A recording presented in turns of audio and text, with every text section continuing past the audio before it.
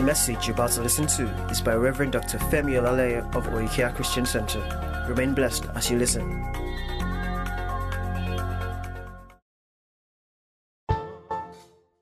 Thank you so much, Lord. Hallelujah. You know, the Lord is in this place. Can we just acknowledge Him and just waving our hands? Bless His name. Hallelujah. Oh, speaking in other tongues.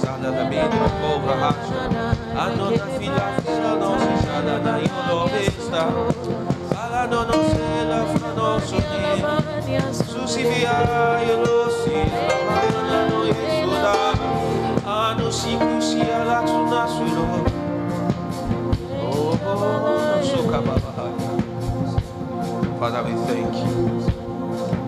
Oh, glory to God. Thank you, Lord. In Jesus' name, and everybody said, Amen. Hallelujah. You know, there is a song. I don't think many of you will know it. We used to sing it back in the day. It goes, Lord and Father, King forever, we worship you in your adoration and power. We adore you. We worship you. Worship we bring as an offering. Worship we bring to you, our King. Maybe sometime I'll teach you that song. Praise God. I'm sure you don't know it. Amen. Amen. You maybe see that. Amen. Glory to God. Amen.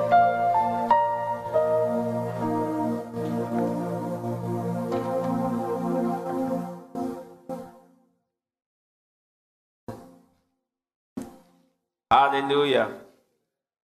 We release the sound of the heaven, sound of creation. The kind that is here.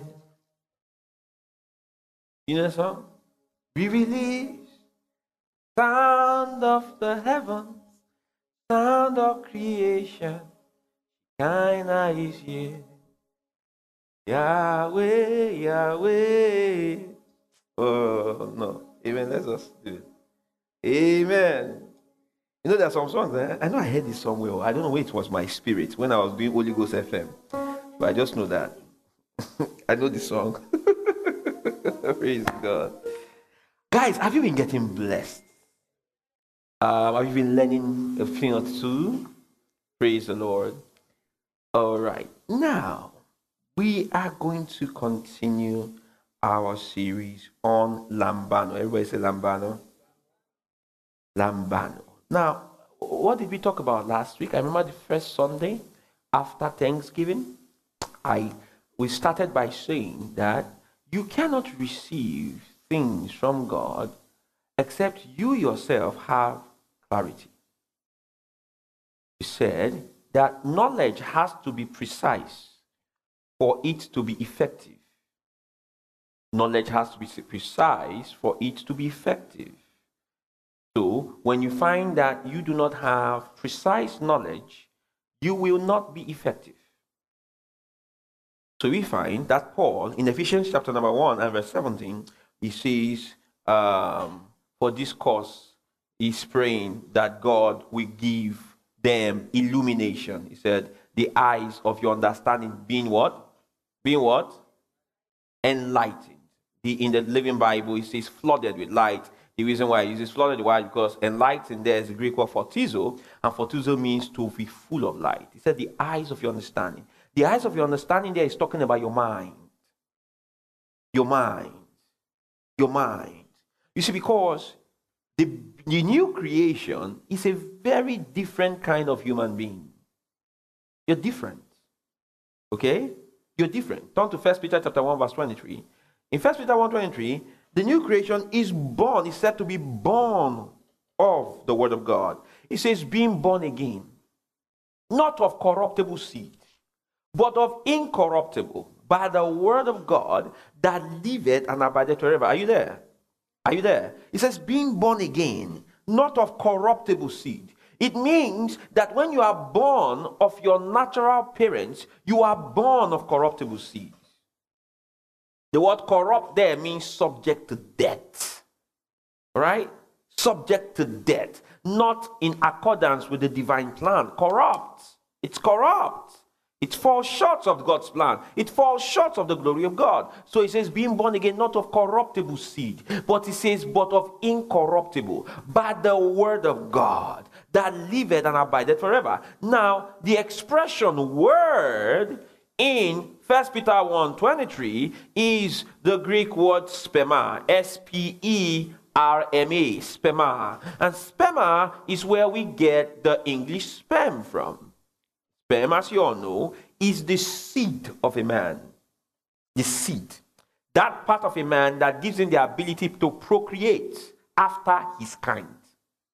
So, the sperm of a man has the DNA of the man. It has the genetic sequence of a man. Glory to God. Glory to God. So, if a man impregnates a woman, all right, and that woman gives birth to a child, the genetic sequence of that man has been reproduced in the child. Are you following? So if you want to find out who the father is, you just test the child. You will find out that the same DNA the father carries, glory to God, the child carries something like that. Are you following that? Which means the child came from who? That man. Oh, glory to God. So when it says being born again, not of corruptible seed, but of incorruptible, by the word of God that liveth and abideth forever, what is that telling you? That is telling you that as a Christian, the person that has believed the gospel, oh glory, you share the life of God. You have the life of God. God's genetic sequence is inside you. Glory to God. If they did a test for God in you, you will test positive. Why? Because you are an offspring of God. Now, you are not God, though, so we cannot be worshiping you. Amen. In case you wake up and say, I'm God, worshiping. No. You are an offspring of God. You are born of God. Look at 1 John chapter 3 and verse 1. 1 John 3, 1. What does it say? It says what? Behold. What manner? Look at it there. I don't need to. Okay, maybe we should quote it together. It says I shouldn't come down. Are you there? Is it there? 1 John 3, 1. All right. 1 to go. It says what? Behold, what manner of love the Father has done what? That we should be called what? Sons of God. Now what sons there is teknon. It means those who were begotten of a father. Sons of God. Children of God. It means that God is my source. God is your source. If you want to find out where did you come from, look at God. 1 John 4:4. Ye are of what? Of God, little children. So clarity and precision in knowledge is necessary for receiving. Precision in knowledge is necessary for receiving. And also, precision in knowledge is necessary for warfare. An ignorant Christian cannot win life's battles. An ignorant Christian cannot win life's battles. Because in the realm of the spirit, battles are waged with knowledge.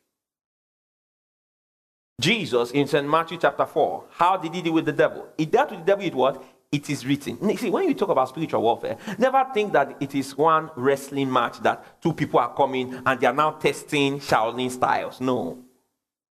Amen. No. Sometimes some people think that when angels and demons are fighting, what's going on is the angel comes and says, wah, wah! Then the demon says, wee-oo! Then I begin to fight. And I say, I block it. And no, it is not physical. In Matthew chapter 4, we find something there. All right, the devil comes and tempts Jesus. Jesus replies with what? It is written.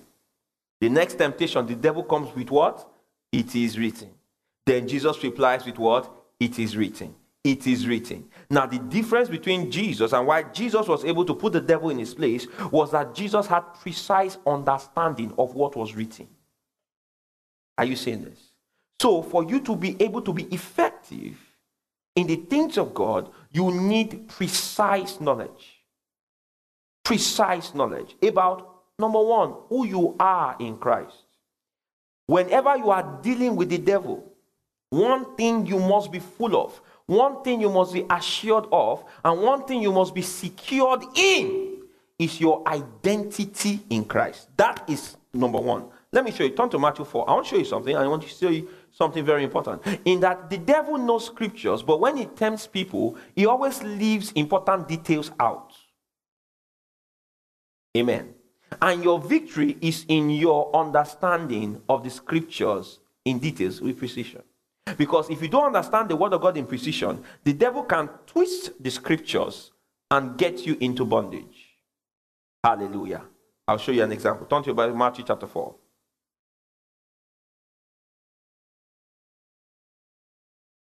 I'll never be more loved than I am right now. Wasn't holding you up. I like that part. Amen. Are you ready? You ready? Talk to me now. I said, are you ready? Or your team who lost last night. Nigeria is not the one playing. Amen. Now look how it says, Matthew 4:1. It says, then was Jesus led up of the Spirit into the wilderness to be tempted of the devil. And when he had fasted 40 days and 40 nights, he was afterward what?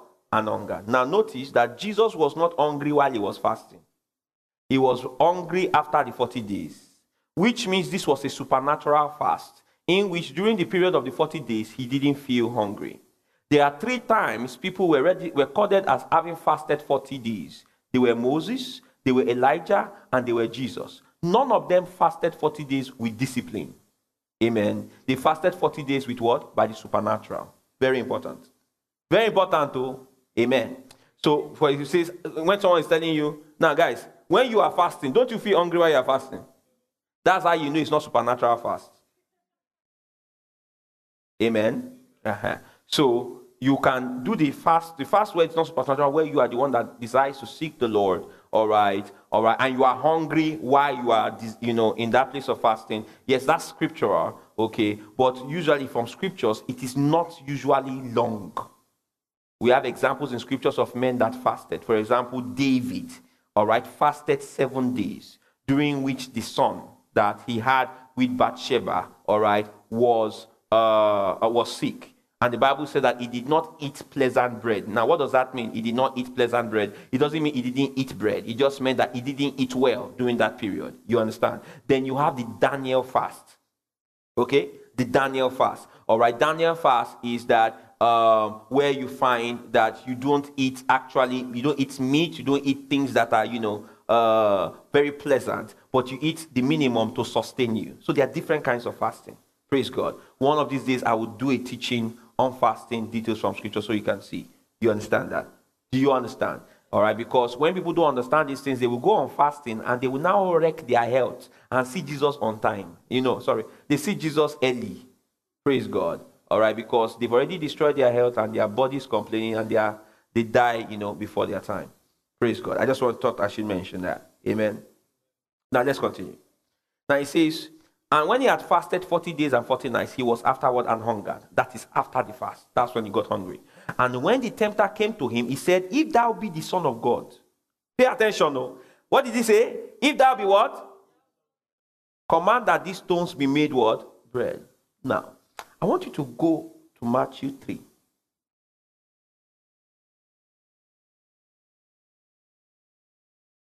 What did the devil say to Jesus? If thou be the Son of God. Is that what he said? Now, which means the devil was responding to something that had been clearly said by God. Because if he says, if thou be, it must have meant that God had told Jesus, you are my son. You understand that? Scripturally from the word. Now look at Matthew 3 and you see something there. In verse 13, then cometh Jesus from Galilee to Jordan unto John to be baptized of him. But John forbade him, saying, I have need to be baptized of thee, and comest thou to me? So John, the author of water baptism, was telling Jesus, this water baptism, I know it's not the real thing now. I know that the real thing is what? Holy Ghost baptism. You understand? But Jesus comes to say, look at what Jesus says next. Jesus says to him, and Jesus answered, said unto him, suffer it. That word suffer means allow. Allow it to be so what? So what? Now, is it forever? It's now, right? Now, that's for the moment, right? Allow it to be so what? Now, for thus it become us to do what? To fulfill what? All righteousness. Now, what is Jesus saying? I didn't want to start sharing all this one, but let me just say it. He says, for thus it becometh us to fulfill all righteousness. Why is he saying, thus it becometh us to fulfill all righteousness? Number one, prophetic succession. Okay? All right. The way prophetic succession work is this. In scripture, all right, prophets hand over to prophets. They start a revelation, then stop where they stop. The other person comes to continue where they stop. So this is how it worked. All right. You have that Abraham was raised up. Then after Abraham, you had Isaac. After Isaac, you had what? Jacob. After Jacob, you had what? The 12. But the lead among the 12 that took on, all right, the Abrahamic blessing to continue till Messiah come was who? No, it wasn't Joseph. It was Judah. All right, because unto him shall Shiloh come. Praise God. Or if people think it's Joseph, it's not Joseph. It's Judah. Praise God. Even though Judah was not it wasn't all right. You understand? But it's not by works. It's by what? Election. All right. So after that, you now had Judah. Okay. Then they go into Egypt. Then Moses rises up. Hallelujah. All right. Moses rises up as a prophet of another kind. You understand? Then after Moses comes, he hands over to Joshua. Then after Joshua hands over to what? To the judges. Judges come in different sequences until Samuel. Praise God. Judges come in different sequences until who? Until Samuel. Then Samuel hands over to who? Samuel hands over to what? Unto David. Then David brings a lot of prophets around him. You have Nathan, then you have Gad. So these guys continually, prophetic succession. They hand over. John the Baptist was the last in that line, in those lines of prophets. Praise God. Praise God. And John the Baptist's job was to point out the Messiah. That was his job. He was the one that came in the spirit and power of Elijah. He is not Elijah. He is not Elijah that has come back. No, he's not reincarnation. What they were saying was, just as Elijah prepared the way for the restoration, glory to God, of Israel back to the worship of God via the laid down principles of the law of Moses, John the Baptist came to what? Bring people back to God. So Elijah brought people back to God via the law of Moses, while John the Baptist is bringing people back to, all right, the God through who? The Messiah. So John the Baptist points to us who the Messiah is. That's why he is the one that came in the spirit and power of what? Of Elijah. Praise God. Are you following so far? So Jesus says, all right, John the Baptist says, no, I don't want you. You're the one that's supposed to baptize me. I want to be a new creation. I want to be a temple of God. That's the baptism you bring. But Jesus says, suffer it to be so for now, because according to your ministry, which is signified by water baptism, you have to point me out to the whole world via water baptism. It's because water baptism illustrates my death, my burial, and my what? My resurrection, which is the final symbolism in a whole line of symbolism that started with what? With Abraham, was passed through Moses, and passed through all the prophets. So Jesus said, suffer it to be so for now, and let us do all things to fulfill all what? Righteousness. Are you following so far? Now look at what now happens next.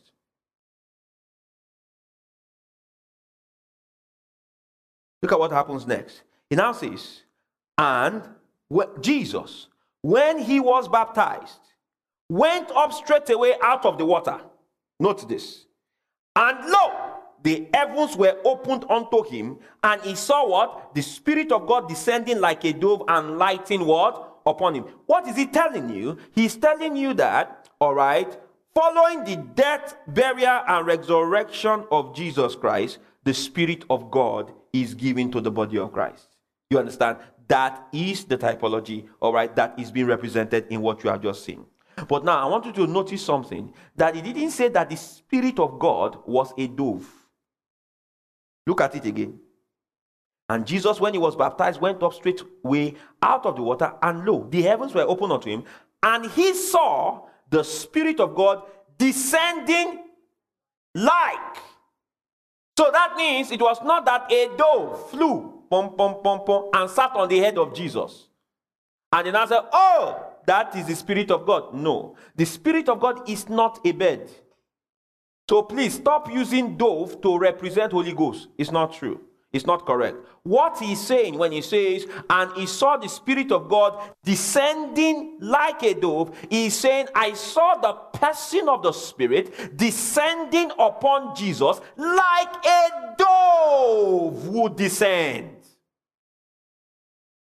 Praise God. Like what? A dove. This is how doves descend. They fly. Then when they want to descend, they spread their wings like this. And and gradually descend to the ground. Then they put their wings down. So what he's saying is the Holy Ghost came down, then settled into Jesus. Are you seeing that? So I saw the Spirit descend like a dove. We descend. Praise God. So when people say things like emblems of the Holy Ghost and they are saying dove, it is wrong. It is wrong Bible interpretation. Glory to God. I said glory to God. I'm not subbing anybody. I'm just teaching the word. Amen. I have someone I respect, Benny Hinn. He uses dove. Dove is their ministry symbol. You understand what I'm saying? An animal is the symbol for dove. One time, one of our graphics person, we were doing something about Holy Spirit. Then she now designed something. All right. Then she put a dove there. So she sent it to me. And I did not respond. She waited 1 hour, 2 hours, 3 hours, 4 hours. PF did not respond. So she reached out to my wife and she said, I showed this thing to PF and PF did not respond. He said, why will you respond? You put a dove there now. Is Holy Spirit a dove? So she did the correct thing and all. Amen? Amen. Because you see, when you keep doing those things, you are reinforcing a belief system. Praise God. It's like saying the Holy Ghost is anointing oil in a bottle. No, now. Holy Ghost cannot be a bottle. Neither can it be oil. Because it's spirit. If I can see spirit, something is wrong. It's not spirit. Amen, somebody. I said amen, somebody. I'm anointing myself with Holy Ghost. Now, if we take anointing oil and you believe that the anointing oil is Holy Spirit in a bottle, if I put this, your Holy Spirit, close to you, because you are responding in faith, something will happen. But does it make it correct? No. So say, if not, why are they getting results with it? Results do not verify doctrine. Everybody say that to me. Results do not verify doctrine. So also a lack of results do not verify doctrine. The fact that church is small does not mean they are preaching what is correct. Neither does it mean that the church being large means they are preaching what is wrong. Every church must be examined on the content of what they preach and not whether they are big, rich, or whatever. Glory to God. Result doesn't verify doctrine. God spoke to Moses and said, speak to the rock. He spoke to the rock, water came out. Then the next time he says what? It's the first time he said, beat the rock. He beat the rock, water came out. Then the second time he says, speak to the rock. Glory to God. All right. And when he says, speak to the rock, all right, Moses was angry with the people. And he what? He beat the rock. Water came out both times. Both times water came out. Even though Moses did the wrong thing the second time. So you do not use results to verify what is correct. Someone was attending his church, but was offended because we were not hammering on tithes. You understand? We're not hammering on tithe because she had grown up in church where they told her if she did not tithe, it would be tithe for her. And they told her that her destiny was connected to tithe. And everything was tithe. You know, there are some churches, they give first offering, second offering. She was feeling that we will not prosper because we were not hammering on tithe. Why don't we hammer on it? Tithe. Amen. We are loud where the New Testament is loud. And we are what? Silent where the New Testament is silent. All right? In the New Testament, we give generously, religiously, in a disciplined way because we understand the task at hand. What we don't do is to use the law of Moses to make it compulsory and make slaves of God's people. We don't do that because it is not in the New Testament. Glory to God. We didn't find them doing it. Amen? All right. So now I want to show you something quickly. Thank you, Lord. Okay, it now says, now notice, it says, when Jesus, when he was baptized, went up straightway out of the water, and lo, the heavens were opened unto him. Okay? And he saw the Spirit of God descending like a dove, and what? So you see that lighting upon him means he settled on him. Now listen. And lo, pay attention. A voice from heaven saying, this is my what? Beloved Son, in whom I am what? Notice what God said. My beloved Son, in whom I am what? Now let's go to notice. God said two things. Jesus is my beloved son, and I am what? Well pleased with him. Two things. Which means if I am well pleased with him, it means I have accepted him. He has nothing to prove to me, correct? I have accepted him and he has nothing to prove to me. Nothing. Nothing to prove. It's not just my son. He is my beloved, which means is my son that I what? I love dearly. Correct? Now let's go back to Matthew 4.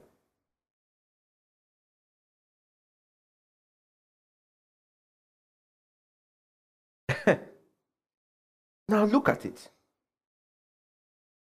Verse 3. Matthew 4. And when the tempter came to him, he said, pay attention. He said, if is conditional, is that right?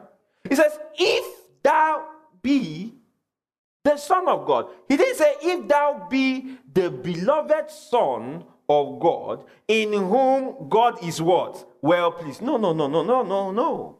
He leaves out the fact that God is beloved. Then he leaves back the fact that God is pleased with him and says, prove that you're a son.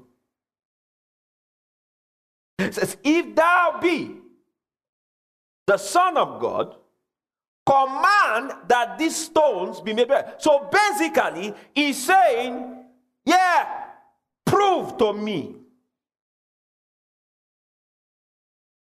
that you're a son. But there's something we find, that the devil is so insecure about us being conscious of the truth that we are not just sons, we are beloved sons.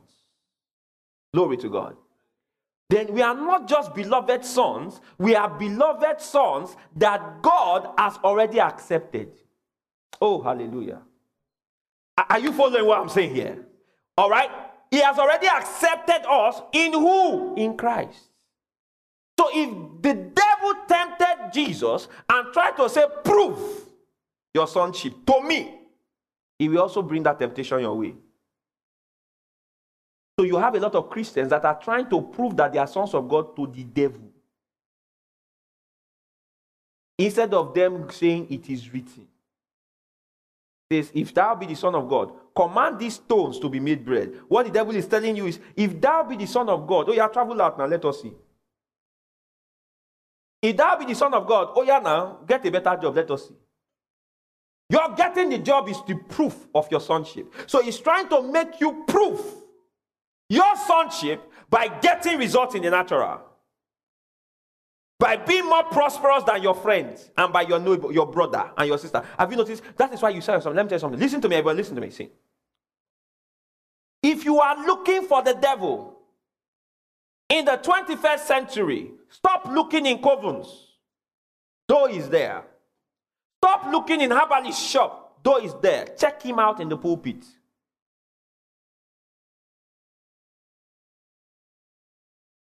Check him out in the pulpit. Now, I'm not talking about checking me out with, with the Odumeje liquid metal folks. You understand? That's too obvious. You understand what I'm saying? I am the Indaboski Bahuse. I remember I was watching a video. I found it hilarious. The guy said, you see, there is Indaboski. He said, then there is Bahuse. Then the women, people were around, spiritual ignorance is very bad. And they were listening. You say, I have used the Indaboski. I have not now used Bahuse. When I use Bahuse, and they were looking at people like this. And they were just paying attention. And there are people listening to that dude. Amen. Glory to God. You see why church can be empty? Because if they are not here, they are somewhere else. And God help us, they are in the right place. So I'm not talking of the Indaboski guy. No. I'm talking about the guy you respect as man of God. If you're looking for the devil will be trying to speak through that man. Do I have proof? Yes. Remember that the devil took hold of who? Peter!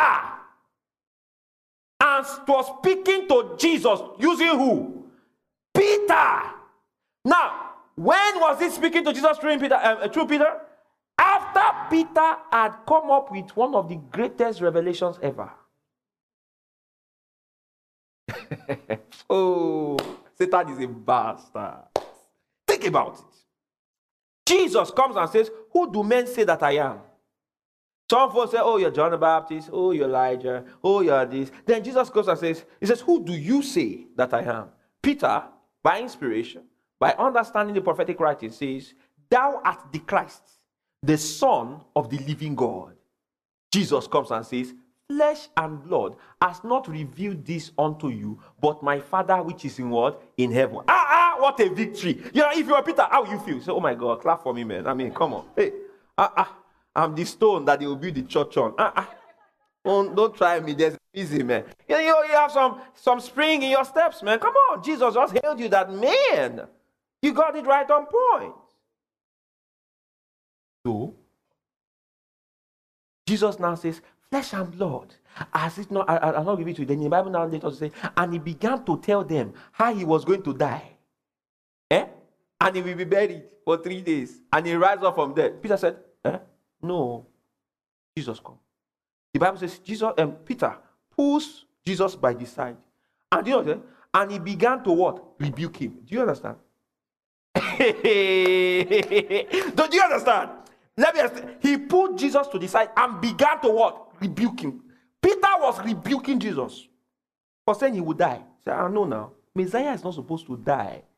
Messiah is the son of David. So yeah, you are going to be king and you are going to free us from these Romans. What is this dying business you're talking about? Put it out of your minds.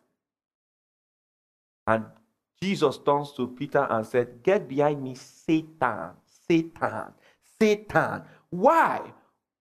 Peter came to Jesus. That thing he was saying, rebuking Jesus about dying, was Peter's understanding of scripture. So when Jesus says, get thee behind me, Satan, it was because Jesus recognized that perversion, that wrong interpretation of the scripture concerning the Messiah was sponsored by who? Satan. So the devil is going to do the same thing to you too. He will do it to you. Try to get you to prove your sonship by how much you have in your pocket. Try to get you to prove your sonship by how well things are going in your life. You're a son of God. Why are you not married? Oh, yeah, get married. Let us see now. Prove your sonship. Prove it. And he would always try to take out of your consciousness that you are actually a beloved son and daughter of God. So, if you are going to be able to receive that which God has for you, one of the major things you have to have is that you have to have clarity and precision concerning your identity in Christ. Everybody say, my identity in Christ. Notice what I said, identity in what? In Christ. Not in your father, not in your tribe, in Christ. Glory to God. So let me just give you a few things that you must be full of. And no, we don't have that much time, so I'll just go through it. Amen. Your identity in Christ. Your identity in Christ. Don't let the devil, mess you up and get you to be tossed to and fro. Hallelujah. With every wind of doctrine. Okay, so number one, you are a new creation. Everybody say, I'm a new creation. 2 Corinthians 5:17. It says, therefore, if any man be in Christ, what do you need to know about yourself? You're a new creation. Oh, Pastor, man, I was following a story this week. I think I heard something called that the lady that killed one CEO, all right, according to her self-defense, she said she and the dude took roofies. Like roofies, I think it's like a drug or something. All right? So, before you used to take roofies. You used to go to the club. Maybe even 2 days ago you went to the club and you are going to get born again this morning. Hallelujah. You're not aware yet, but you will. All right? So, and you went to the club and you went to this club where there's one they will take and it will come in out of their ear and their nose and all the orifices. And you've done all of that. If you believe in Jesus and you accepted Jesus, therefore, if any man be in Christ, he is a what? A new creature. He says, all things are what? Passed away. Behold, all things are what? Become new. You're not the man you used to be. When you receive Jesus like this, your life, who you are, changes. You receive the life of God, then you also receive the nature of God. Being born again is not God saying, you believe on Jesus, then he now says, oh yeah, start living a life. Start living a life. No. That's not what it means to be born again. When you get born again, what happens is, all right, after you believe in Jesus, God gives you his life. He supplies his life to you. Then he gives you the ability to live it.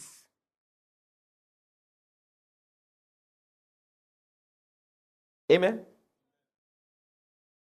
Philippians 2:13.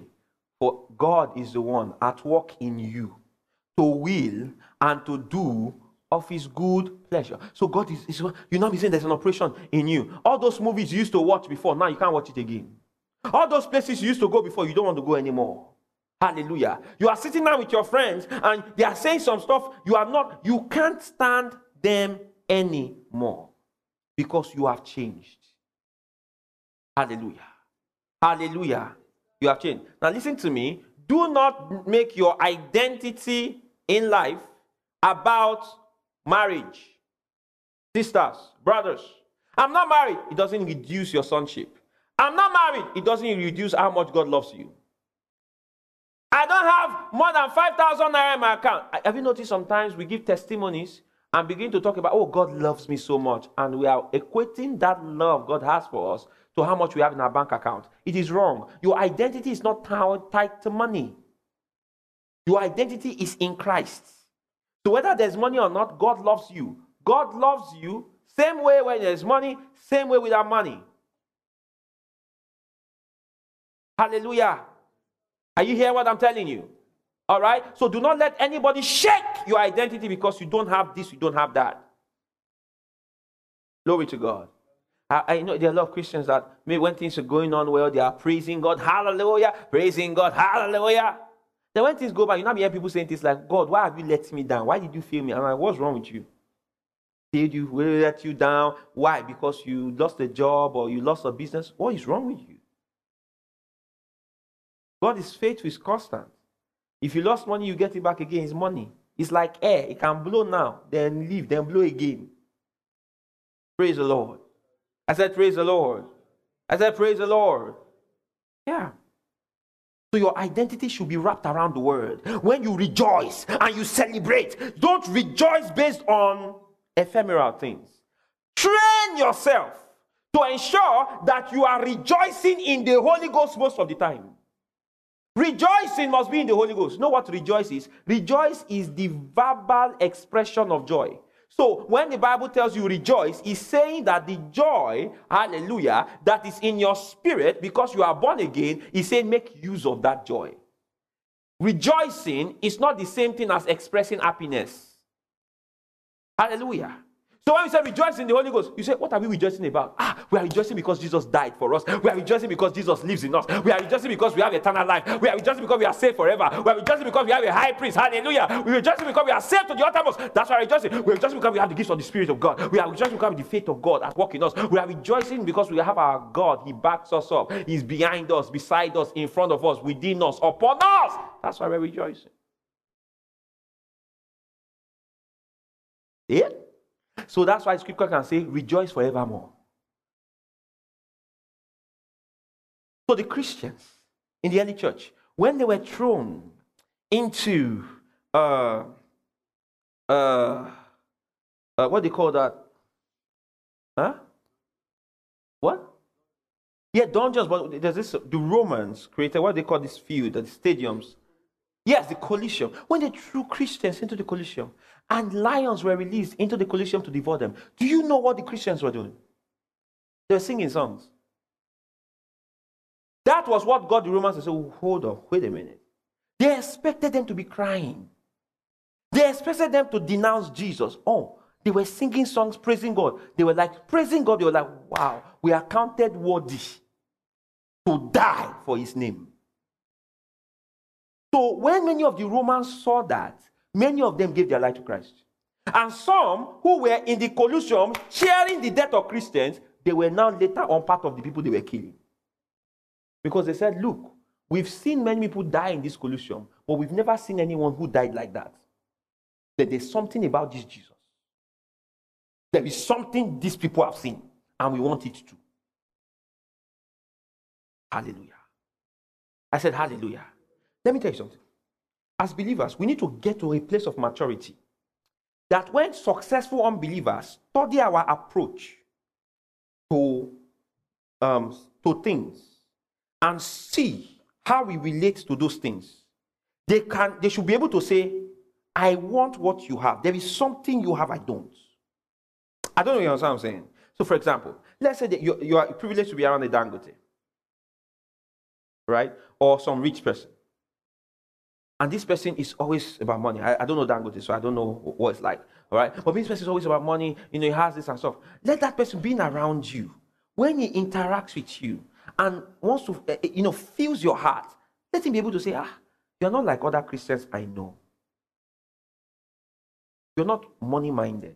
You're not driven by this. You're not driven by that. You're different. Let your spirituality get to that level. Are you following what I'm saying?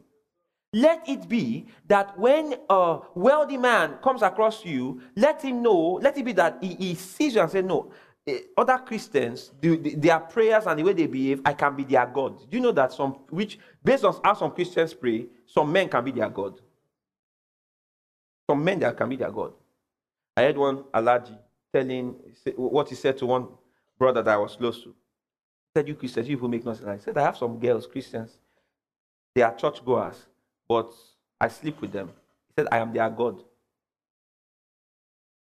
I am the God that supplies our prayer of brand new under Accord 2019 model. That was 2019 then. I'm a God. I'm the visa that she uses to travel. I'm a God. We have to aspiration. We have to come to that point where our identity is not around things. Does God supply things? Yes, but your identity must not be around it, such that if those things leave, your life crumbles. Then you'll not be having crisis of faith and begin to say, I don't believe in God again, and I'm not following Jesus again, because you lost stuff. It means your identity was tied to it. Build your identity on the word and what Jesus has made you. That's your identity. Build on that. Train yourself. This is who I am. This is what I am. So when we're talking about what do you have, talk about I have righteousness. I have the Holy Ghost. Hallelujah. Do you know why? You will never stop having those. So they are the true properties you have. They are your true inheritance. I have the Holy Ghost. I have righteousness. Hallelujah. So when you are thanking God, thank God for the eternal things you have, not the mundane. The mundane will pass away. When you stand with Jesus, see, when I stand before Jesus, what he gave me is what I will always have. Hallelujah. When I stand before Jesus, I'm going to still be the temple of the living God. When I stand before Jesus, I'm standing justified. I'm standing righteous. I'm standing full of wisdom. Hallelujah. I'm standing full of the word. Glory to God. I'm standing born of the Holy Ghost, filled with the Holy Ghost, indwelt by the Holy Ghost, as I'm going to be standing before him. I will never lose that. And in heaven, I will be rejoicing. When I'm praising Jesus, I'm praising the Lamb of God who shed his blood for my sins to make me who I am. Are you seeing that? Come on, are you seeing that? That's what I'm going to be, all right? Be praising him forever and ever. Who I am. Not cars, not houses, not marriage, not children. Who I am. Who he has made me. Those other stuff are good, yeah. But that's not the thing. That's not the it. That's not the meat of the mouth. To build your identity. Because when the devil comes, he's going to attack you from an identity level. So the devil wages identity warfare. That's what he wages.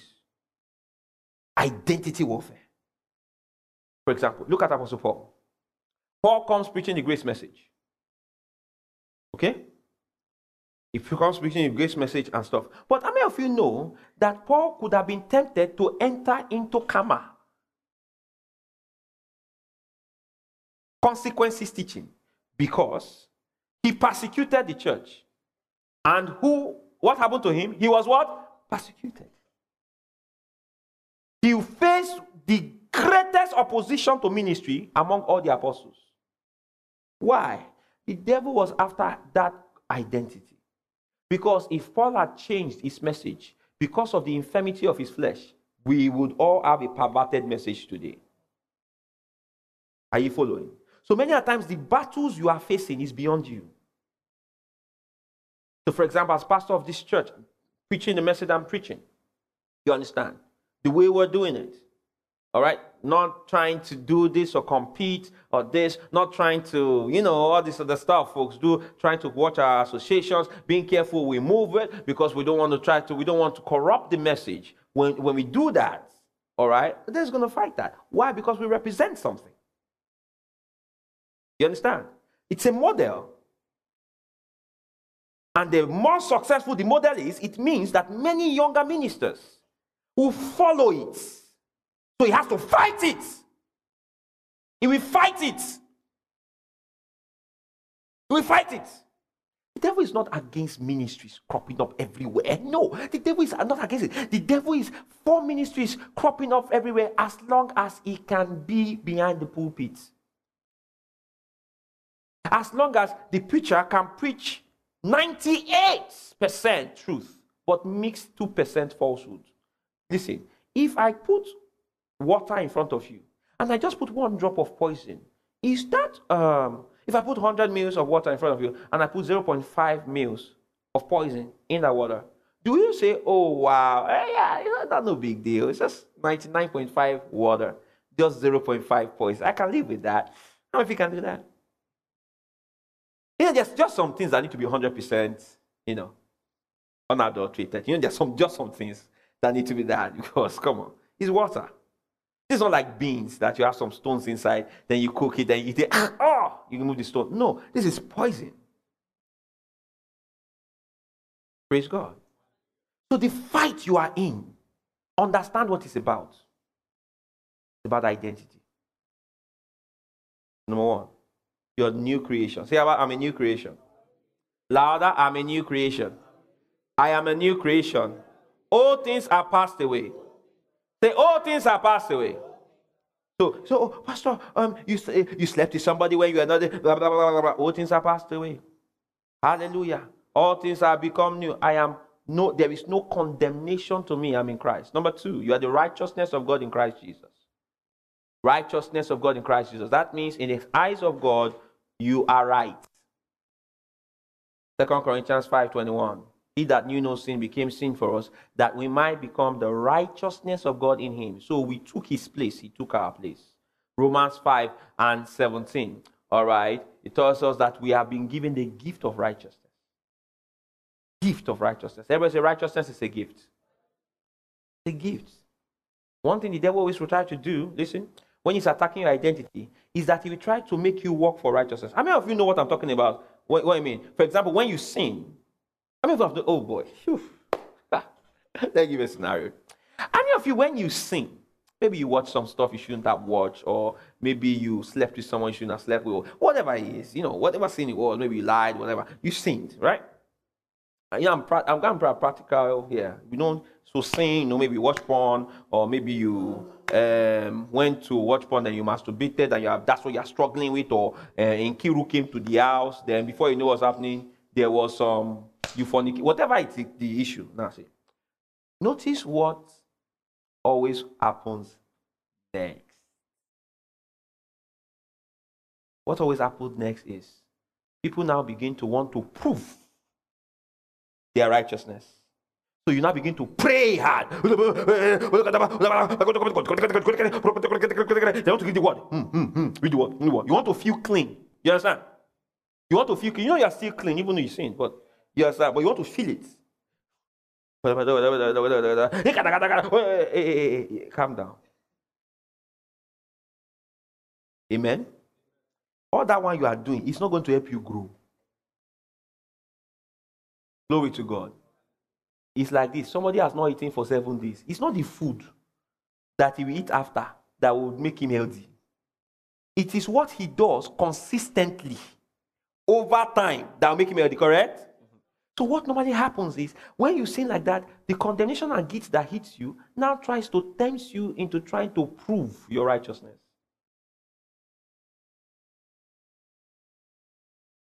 Prove it. So some ministers, after they've just sinned, that's when they want to move power of God. Hey, see you. Hey, I remember there was a story, the man, God would have just finished with the lady, then have Holy Ghost meeting in the evening. Move power. What's going on? He has sinned. So there's a battle going on in his mind. How can you? So he wants to prove that God is still with him. Are you following what I'm saying? It's like Samson. You understand? I want to prove it. Still with me, yes. To prove the righteousness, to prove the call, even though I have the faults. Temptation of the devil. That's what the devil was trying to do with Jesus, to try to get him to prove. Proof.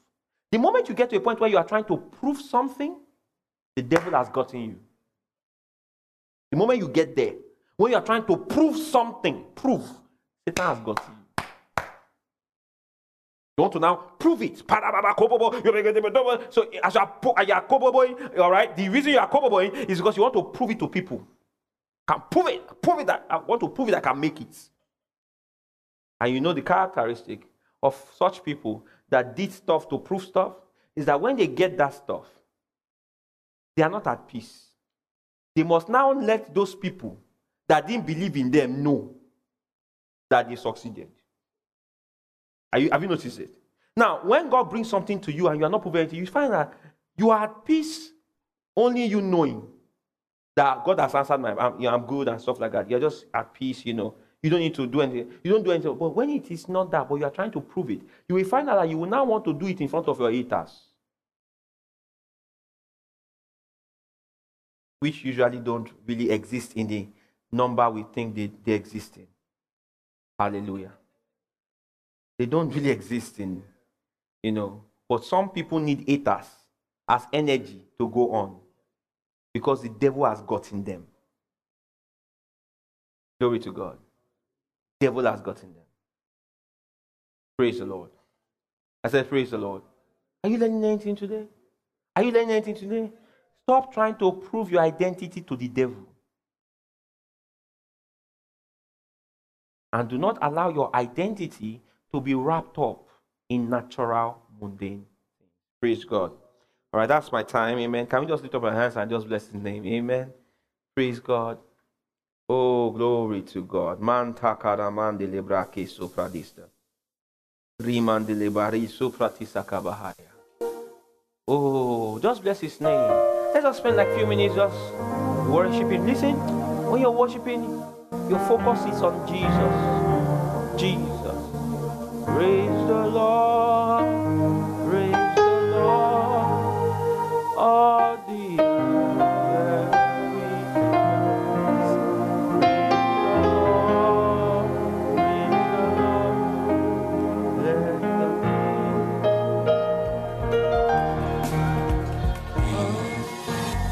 You have just listened to a message by Reverend Dr. Femi Olaleye of Oikea Christian Center. For other messages, visit our website at www.oikeacc.org. Remain blessed.